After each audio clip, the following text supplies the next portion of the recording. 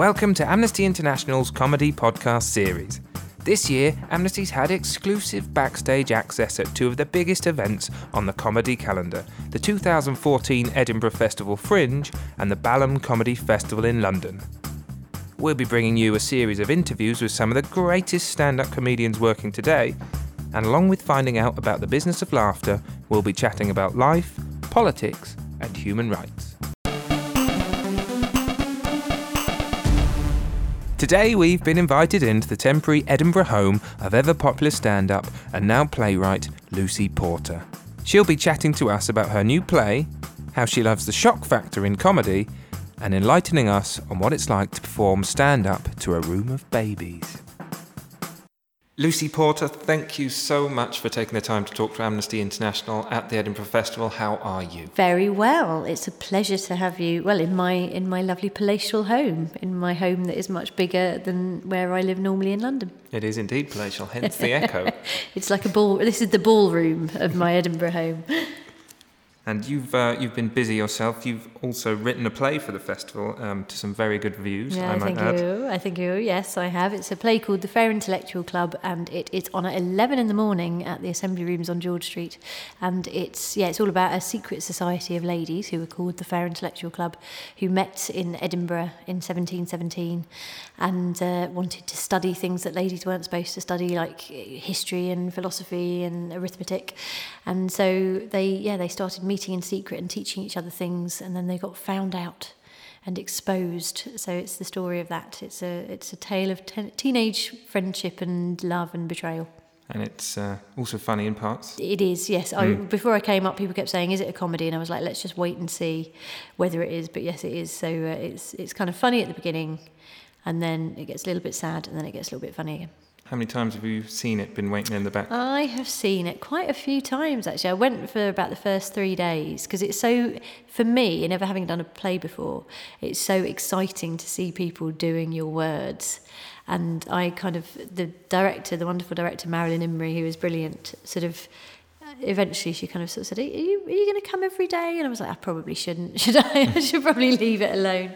But I do really enjoy watching it, so I've seen it about 5 or 6 times now. And that's until the 24th of August? That is until the 24th of August, yes. So have you left it alone now? I'm not tweaking it anymore, even though the temptation, of course, because being a stand-up, you change your show every day.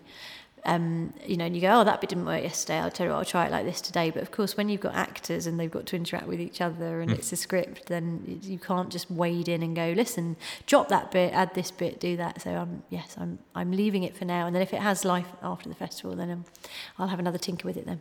And the show deals with issues around equality and feminism. What would you say are the biggest challenges women face today compared to the time of the play? Well, I think, there are some similarities, and, we quite heavy-handedly make the point in the play that, still women aren't encouraged to aspire to education and erudition as much as men are. But definitely our lot has improved. And I think that we now have more of a sense of the challenges faced by our sisters around the globe. And as sort of Western feminists, I think we kind of appreciate that we've come a long way, we still have a long way to go, and that there are other women who need even more help than we do. And of course, you've got your own feminist podcast as well, haven't you? I have. Me and Sarah Kendall have our podcast Girl Riot, in which we discuss, we call it a feminist podcast. It's basically because largely what we talk about are things that we think relate to feminism and the place of women in the world. So we cover a lot of different things, and sometimes we get drunk. Well, it's very good. I recommend it. And that's when are you doing the next one of those? I think we were planning to try and do one up here in Edinburgh, because Sarah Kendall is here doing an amazing show, which you must go and see. But to be honest, we're quite busy. We've both got our children up here, and both our husbands have shows, which of course must take precedence over our silly little endeavours. So we're standing by our men. I'm joking. Please be aware, I'm joking. But we're all quite busy. So probably September. And we touched on it a minute ago, but which do you prefer, stand-up or writing plays? Well, at the moment, writing plays because it's new, but I don't think I'll ever be able to leave stand-up alone. And it's been really nice, actually, this year, having 2 different shows and doing 2 different things. And working with other people is lovely because stand-up is quite a lonely business. So sort of that's, I think, why I've been going to the play so often as well, because I just quite like the company. I'm like, just let me hang out for a while, guys, because, you know, when you do a stand-up show, you sit backstage on your own for 20 minutes while the audience come in, and then you just go and do it and then slink off. So yeah, they're both good in different ways. I like the sense of control and power of stand-up, but then the camaraderie of drama is nice. So you've got a thirst for writing more plays? I have got already my idea for my next play, which is, it's sort of similar but different. It's about another secret society of women, but a very different one in a very different era. I read that you're also responsible for creating Screaming with Laughter, a comedy club for parents and infants. How did this come about? This was when I had my own children and they were small. I went to lots of film screenings because it's quite a thing that they do now for children under 1. You can take them to the cinema, and I loved that so much that I thought, why don't we do a comedy club? Because comedy, we're used to heckling, we're used to people moving around and being a bit disruptive. And yes, it's really good fun. We have just comedians from the circuit doing their normal shows, and then people bring their babies, and it's in the afternoon. So it legitimises daytime drinking for new parents, which I'm fully in favour of. And for the comedians, it's not that much harder than doing a rowdy stag and hen filled comedy club, because you know we're used to people vomiting and emitting other bodily substances, and they're normally drunk rather than cute. What are the age limits? Because I've got visions of someone like Frankie Boyle turning up and giving kids nightmares. Yeah, they have to be under 1 because you don't really form any memories until you're 2, apparently. So that's kind of, we're going, well, let's play it safe. And because, yes, if we're going to be obscene and graphic, then it's best to do it to the younger children. What do you do if there's just a whole room full of screaming? Oh, well, they do. Yeah. I mean, they all kick off together. They're all quiet at the same time, and then one of them starts, and then they all go. So it's a challenge. I always like it when it's comedians who don't have kids of their own who do it, because they freak out completely. We've seen a lack of women on the comedy lineups at festivals this year, and of course, lots of TV panel shows have been criticised for the same thing. Why do you think that is? It's difficult for me to say because I am not that bothered about doing either panel shows or festivals, and I have turned quite a lot of them down. But there are lots of women who are very willing to do them, and I think, yeah, it's just, there's a degree of laziness, I think, in terms of people always get the same people back to do stuff time and time again rather than branching out and trying new people. So I think, yeah, people need to go out and see. I mean, there's such a phenomenal amount of female comedians now that there's really no excuse for not having at least 1 or 2 in every programme or festival that you do. And they're all up here in Edinburgh, so people should be looking out for them here. I was going to say, there are hundreds of them, so it's quite strange it doesn't translate. I know, well, we went out for a female comedians brunch the other day, and I mean, we took up an entire top floor of a restaurant, so there's certainly plenty of us about. I mean, thank God no one was trying to book us that day, because we were all busy having brunch, but yeah, it's, I don't know, I think it just takes time, doesn't it? It takes time to filter through, and things are getting better. So you don't think it's sort of still a male-dominated TV industry that's... I think there are, I mean, the thing is, in recent years, sort of comedy on television has been dominated by a few sort of big agencies and producers who have been male and have maybe not felt as comfortable with booking women or relating to women, but I think that is changing as well now, and that there are a lot more female producers who are kind of keen to get other women on board. And male producers who are keen to get other women on board, and also male producers who are keen to get other kinds of comedians on board as well. So it's not all about women, but it is largely about women. And a few female comedians we've spoken to have talked about how they have considered quite carefully what they wear on stage to make sure they're not judged by their outward appearance too much, or that it doesn't distract from what they are saying. Yes. Is this something you have to consciously think about? The beauty of being older is that you don't have to...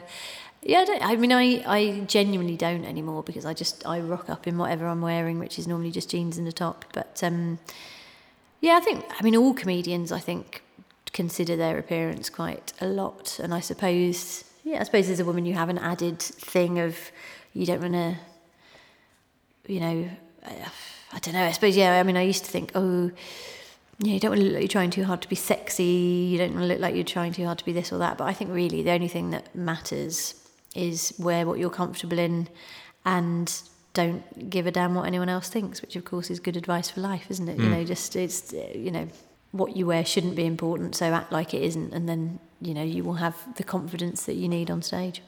Yeah, I think I heard in one of your podcasts with Sarah, actually, that you feel it's important not to lose your femininity in you know, striving for equality.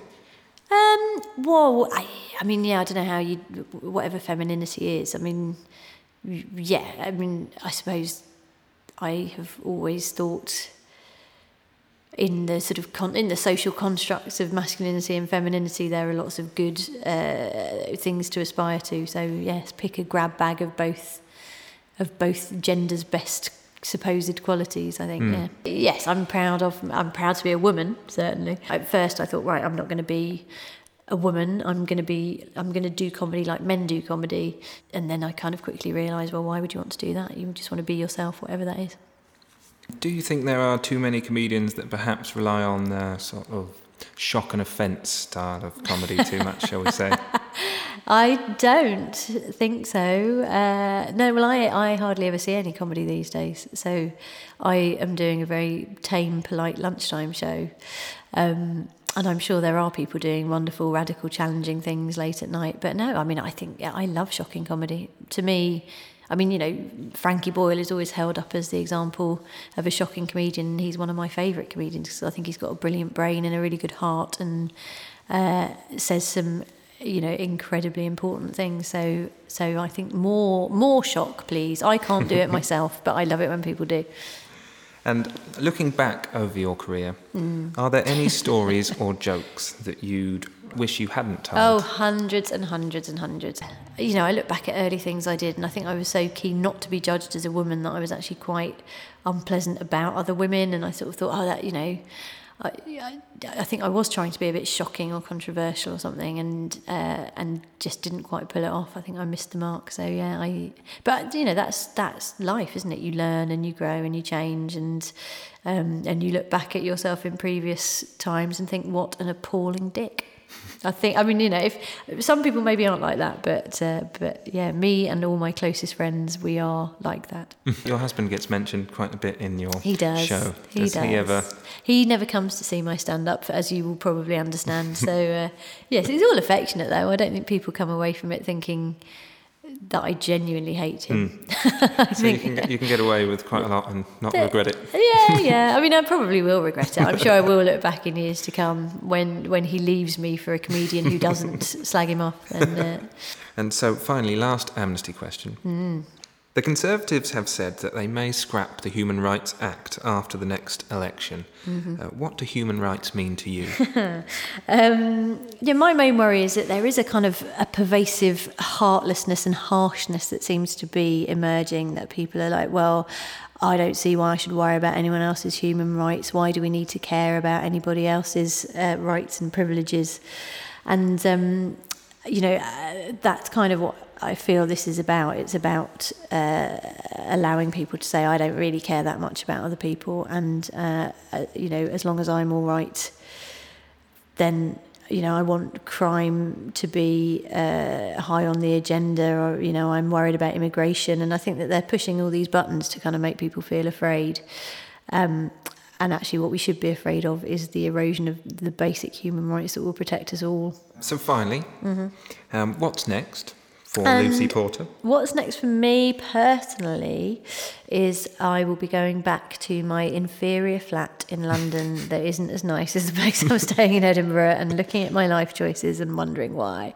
And I'm having a bit of a break, so I'm going to be off the scene until Christmas, and then I'll be back on tour next year. Sounds lovely though, because you have been busy. I have been quite busy, but I'm also going to write this new play that I'm very excited about, so that will be in the wee small hours of the night, I shall be sitting up, burning my candle at both ends and writing this play.